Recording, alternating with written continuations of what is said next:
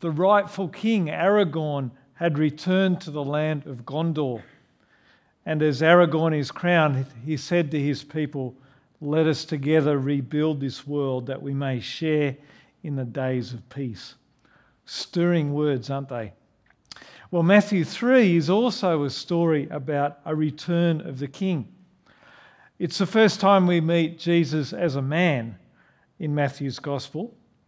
As we learnt last week, he is a king who is also God. And the news announced by John is that the kingdom of heaven is coming. God is returning to Israel, to his people. And he is coming to make things right. He is coming to bring peace by defeating the forces of darkness. He is coming to bring an end to the exile of God's people. But the people aren't ready yet. They need to repent. They need to turn away from their sins, and they need to bear fruit. They need to live in a way that shows that they are following the King and to truly live as God's people. But Matthew 3 isn't just a story about the people in Jesus' day. These words of John the Baptist calling people to repent and bear fruit are also words of warning for us. It's a call for every follower of Jesus. We can't presume on the King. To be part of his kingdom means to live his way. But it's not a matter of gritting our teeth and pulling up our socks and trying harder, because the King has taken off his crown and been baptized with us and for us. He has lived the life of obedience for us and made possible for us to follow him. Let's pray as we come to God's word today. Father God, thank you so much for this message today of the return of the King. Lord, thank you that the King has come to make things right with his people, and he has come to make them right for us as well. Father, as we hear these words of warning to repent and bear fruit, we pray that you'll give us ears to listen. We pray that we would fix our eyes on Jesus, the King who takes off his crown for our sake, and that we would follow him. And we pray it in Jesus' name. Amen. Well, chapter 3 starts off with the news that the kingdom of heaven is at hand. And ruling over that kingdom is, of course, a king. So this is an announcement that the king is coming, and that's our first point. The king is coming. And to understand the impact of those words, we need to understand a bit of the background of the times when John came. It was about 600 years earlier when the southern kingdom of Israel, known as Judah, was taken to Babylon in exile. God had left them because of their rebellion. The glory of God had left the temple. The prophet Ezekiel tells us, before they were dragged off to Babylon. Now the exile lasted 70 years, and after that time a remnant, not all the people, but a remnant of them, came back to Jerusalem and the surrounding areas. They rebuilt a temple, and they did their best to rebuild Israel. But the trouble was that God's presence never returned to the temple, and he never returned to Israel.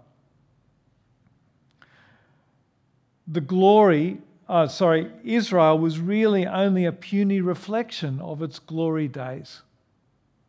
And to make matters worse, now in John's day, they weren't in control of their own land. There were these hated Romans occupying their land. And that fact reinforced to every good Jew, every proud Jew, that they were not living under God's blessing. In a very real sense, they were really still in exile. Not from the land, but from God's presence. But suddenly now we hear the news that the king is coming back. God's presence coming back to his people. But they were only too aware of the reason why God left in the first place. They were a rebellious and sinful people. And so things needed to change if God was to live with them again. And that was John's message. By the way, have your Bibles open. It's helpful. We'll be working through the passage. Or if you just want to listen and look at the screen, we'll have the Bible verses up on the screen. So, John says in verse 2, "Repent, for the kingdom of heaven has come near." And then quoting from Isaiah 40, he goes on to say, "Prepare the way for the Lord, make straight paths for him." And then John baptized people as they confess their sins, as it says in verse 6. Now, in the church as Christians, we're used to the idea of being baptized, aren't we, as a normal part of becoming a Christian, kind of nailing your flag to the mast. It's a normal part of the Christian life. But that wasn't the case in John's day. It was a very unusual thing for Jews to be baptized. A very unusual thing for a very unusual time. This time of great expectation when the king would return. And it required extraordinary measures. John knew, and many of the people knew, that they needed radical change to get right for the coming of the king. Business as usual, going through the normal religious rituals, just weren't going to cut it. And that's why they are being baptized and taking this radical step. So baptism wasn't a normal part of religious life for a Jew. Baptism was something that Gentiles did. Gentiles who didn't know the law, didn't follow the law, but when they became proselytes or a follower of Judaism, they would become baptized. They would be baptized. But Jews didn't get baptized because they didn't have to. They had the law. They had the sacrificial system. They had the temple. All things that they had all that they needed. They were circumcised. They had all that they needed to be in a right covenant relationship with God. But then John comes preaching repentance and baptism. Because the king was coming, the people needed to take this radical step to deal with their sin. They needed to act like Gentiles. They needed to act like unbelievers because that's the position they found themselves in, and they needed to make a completely new start. We're given a clue about the state of the nation of Israel at this time by the way that John is described. Have a look at verse 4. John's clothes were made of camel's hair, and he had a leather belt around his waist. His food was locusts and wild honey. Kind of seems like a curious little detail, doesn't it, for Matthew to add? We might wonder why Matthew would include it. Well, the reason is to remind the readers that John is very much like another prophet from long ago, and that is Elijah. Elijah also got around in the same kind of clothing. Later on, Jesus explicitly says that John was like another Elijah, like a rebirth of Elijah. So what's the significance of John being like this guy Elijah? Well, Elijah came preaching to a people who were faithless and had sold out. In Elijah's day, Israel was in desperate straits. And so Matthew is making the point that Israel is now in the same position as in Elijah's day. Idolatry was rampant. The people had sold out. And now Israel was still in the same boat. They were still desperate. They were rebellious. They were still in exile from God. But now the king was returning and they needed to get ready. Well, as John is baptizing, he looks up and he sees that the cavalry arrives. 2 groups of religious heavies have come to check out what John is up to. And John greets them appropriately. Have a look in verse 7. But when he saw many of the Pharisees and Sadducees coming to where he was baptizing, he said to them, "You brood of vipers, who warned you to flee from the coming wrath? Produce fruit in keeping with repentance."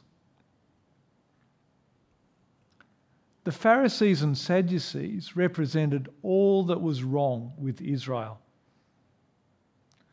John is telling people to get ready for the king. To get ready for the king, they need to repent and bear fruit. That's our second point. But the Pharisees and Sadducees did neither of those things. They didn't repent and they didn't bear fruit. Now, Matthew gives us a hint that these groups of people came to John for very different reasons to those who are being baptized. Notice that he says that in verse 7, they were coming to where he was baptizing. But there's no mention of them wanting to be baptized. And that's backed up by John's response. John launches into them with both barrels because he knew that they weren't interested in repenting. What's much more likely is that these guys, the Pharisees and Sadducees, wanted to see what was going on, what John was up to, so that they could put a lid on it. You see, they would have been pretty interested in stopping what John was doing. These guys were the experts in the law and the ones who controlled the religious life of the people. This baptism thing was outside the law. It wasn't a part of the religious rule book. It wasn't part of the law of Moses. It was nowhere to be found in the Old Testament. And they didn't want some hairy prophet coming and doing stuff that they just couldn't control. So John knows that these guys didn't come to submit to getting down into the water. And he doesn't hold back in pointing out what was wrong with them. They needed to repent and bear fruit. And don't think you can presume on God, he says, because of your background. Verse 9. Do not think that you can say to yourselves, "We have Abraham as our father." I tell you that out of these stones God can raise up children of Abraham. You see, the Pharisees and Sadducees thought that their heritage as God's chosen people, Israelites who were experts in the law of Moses, they thought that was kind of a golden ticket to being right with God. They would have pointed to the promises that God had given to Abraham way back in Genesis chapter 12, that he would raise up a nation and bless them. They would have pointed to the promise that God gave to Moses that Israel would be a chosen nation, God's own people. But John is saying to them, all that stuff doesn't mean a thing if you're not living as God's people. If you're not repenting, turning away from sin, and if you're not producing fruit, loving God and neighbour in their hearts and in their actions, then all that tradition, all that heritage doesn't mean a thing. The Pharisees and Sadducees had a massive blind spot. They thought that outward obedience to the law, to the letter of the law, was good enough. But Jesus tells us later on in the Gospels that inwardly they are full of greed and corruption. Their hearts just weren't right with God. Now we may look at these guys and say, oh man, how could they be so blind? But perhaps we can be guilty of doing the same things too. You see, the call to repent and bear fruit is what the King demands of us too. Hearing John's words of warning is a healthy thing for us. To honestly ask yourself, am I bearing fruit? Because it's entirely possible for us to live like a Pharisee. Now, we need to recognize at this point that John's message was for people who did not yet know who Jesus was. Jesus had not yet started his public ministry. His baptism was about repenting of sins and to get ready for Jesus. But it's quite appropriate for us to apply this to us, because repenting of our sins and bearing fruit are all part of responding to the King after he has come as well. And we see that woven throughout the Gospels, don't we?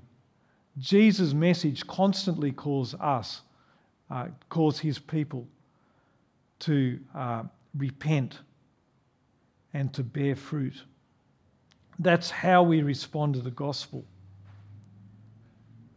Now, in our tradition, we rightly emphasize that if we trust in Jesus for our salvation, we can be confident that we can be secure in our relationship with God. God will never let us go. And that is absolutely true. That is a truth that we need to stand on and die on. But we must never presume on God. We must never think, now I prayed a prayer 5 years ago to trust in Jesus. Now my sins are forgiven, so it doesn't matter now how I live. Or, I have been baptized,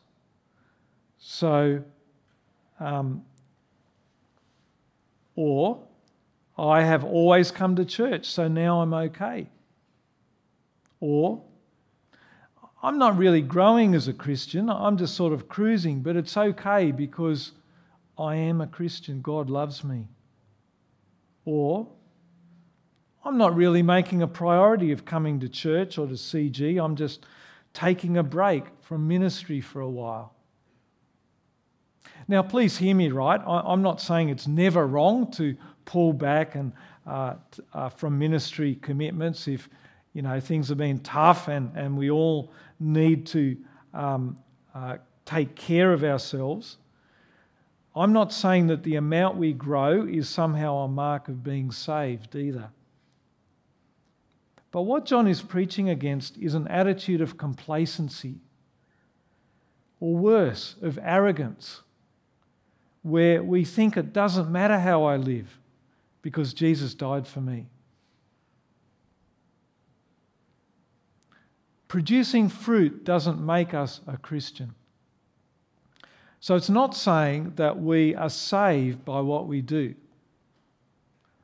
But if we belong to Jesus, we will bear fruit. Fruit is a sign of our relationship with the King. It's evidence of our salvation. It's a little bit like marriage.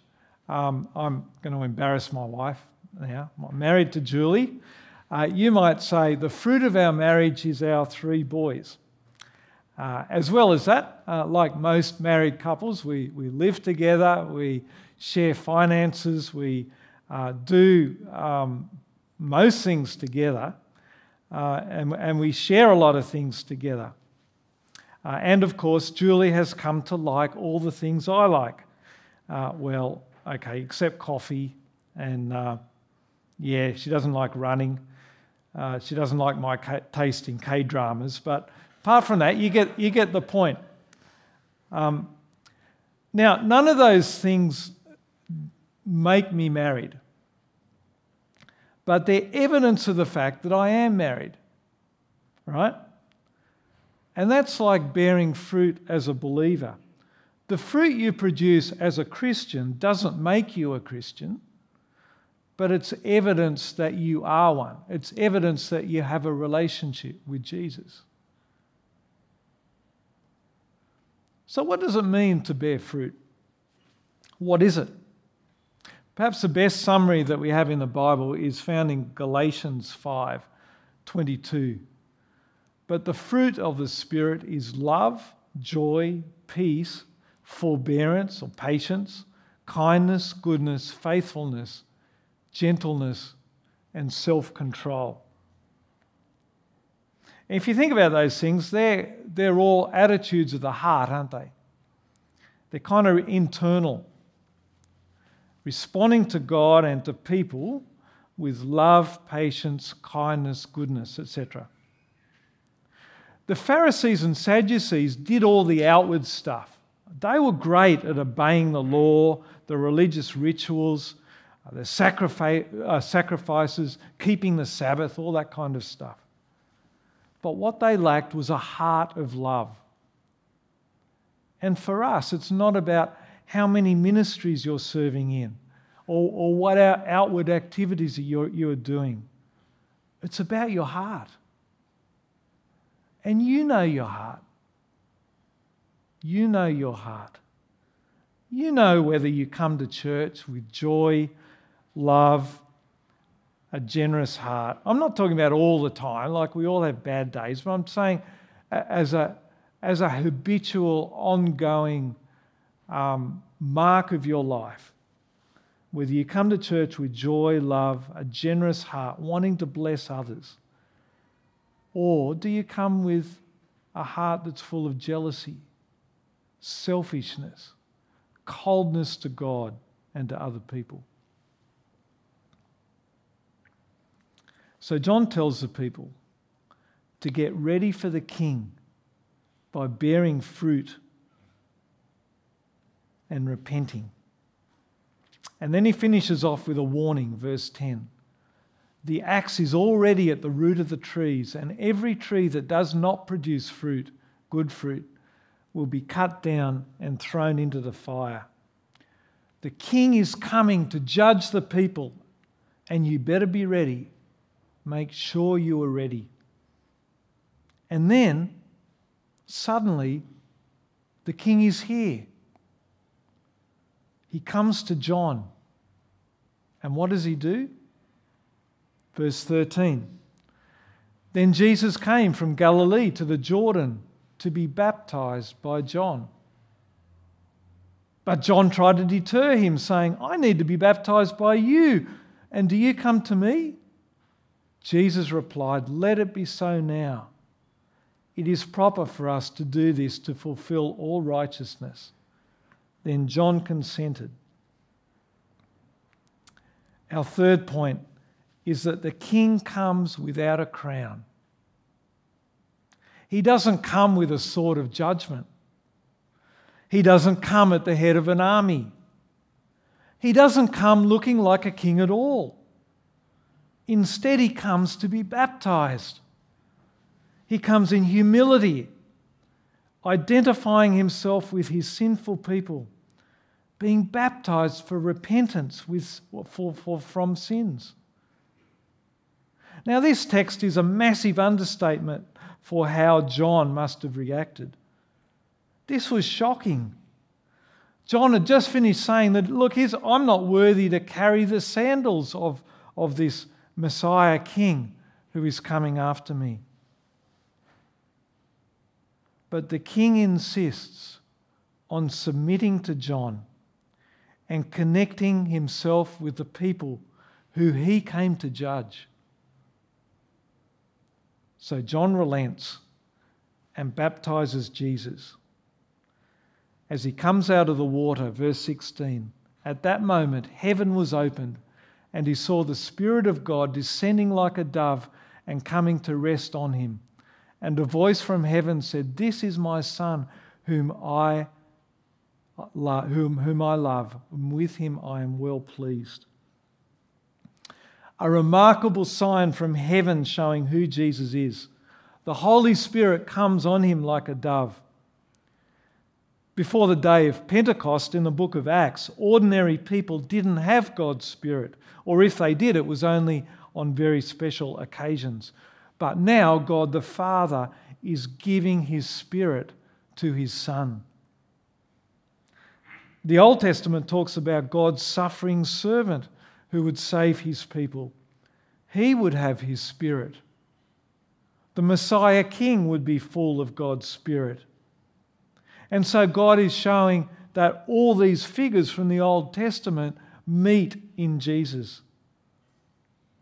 And then a voice from heaven announces that this is my beloved Son, and with him I am well pleased.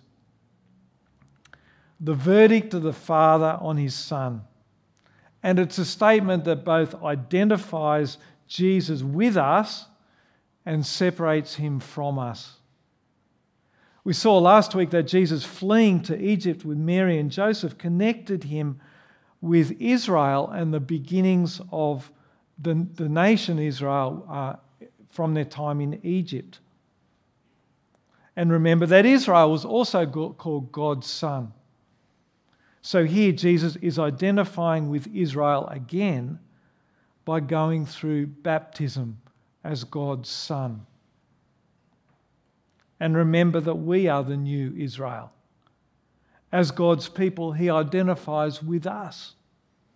He was without sin, so he didn't need to be baptized. And yet he chooses to be in solidarity with us. He suffered misunderstanding, isolation, rejection, humiliation, and the most extreme injustice in being killed for the truth of who he was as the Son of God. He has been through everything that we go through here on earth and more.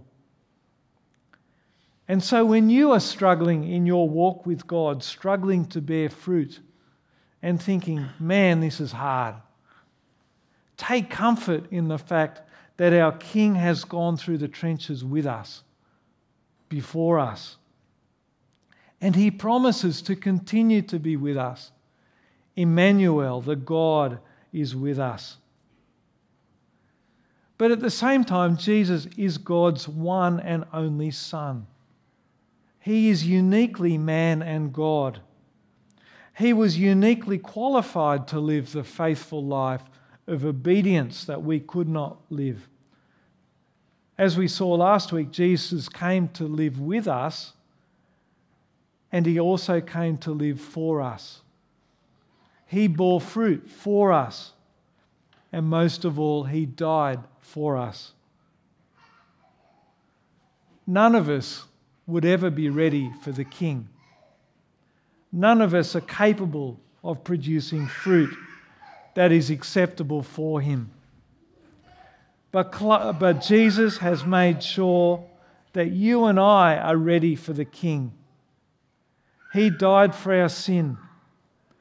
He has made us perfect in God's sight. He has also given us His Spirit that changes our hearts so that we can produce fruit in our lives. So what's the secret of bearing fruit? It's to fix our eyes on our King. The more we know Him, the more we love Him. The more we grasp that the rightful judge of the world came and put his crown aside for our sake, the more we want to live His way. The more we understand the amazing grace of the gospel, that we deserve death, yet the King of the universe came and died for us, the more we will want to please Him, follow Him, bear fruit for Him. Let's pray. Father, thank you so much that the King has come. Thank you so much, Lord, that He came as a King who put His crown aside for us, that He was willing to be baptized with us, baptized for us. Thank you, Father, that He has done what we ourselves could not do. He has been the faithful servant. He has been Israel where we failed. Thank you, Father, that He has borne fruit where we on ourselves could never bear fruit. Thank you, Father, that He is our King who died for us. And we pray that we would fix our eyes on Him, and that as we do that, that you would enable us to bear fruit for you and to do so with thankful hearts. And we pray it in Jesus' name. Amen.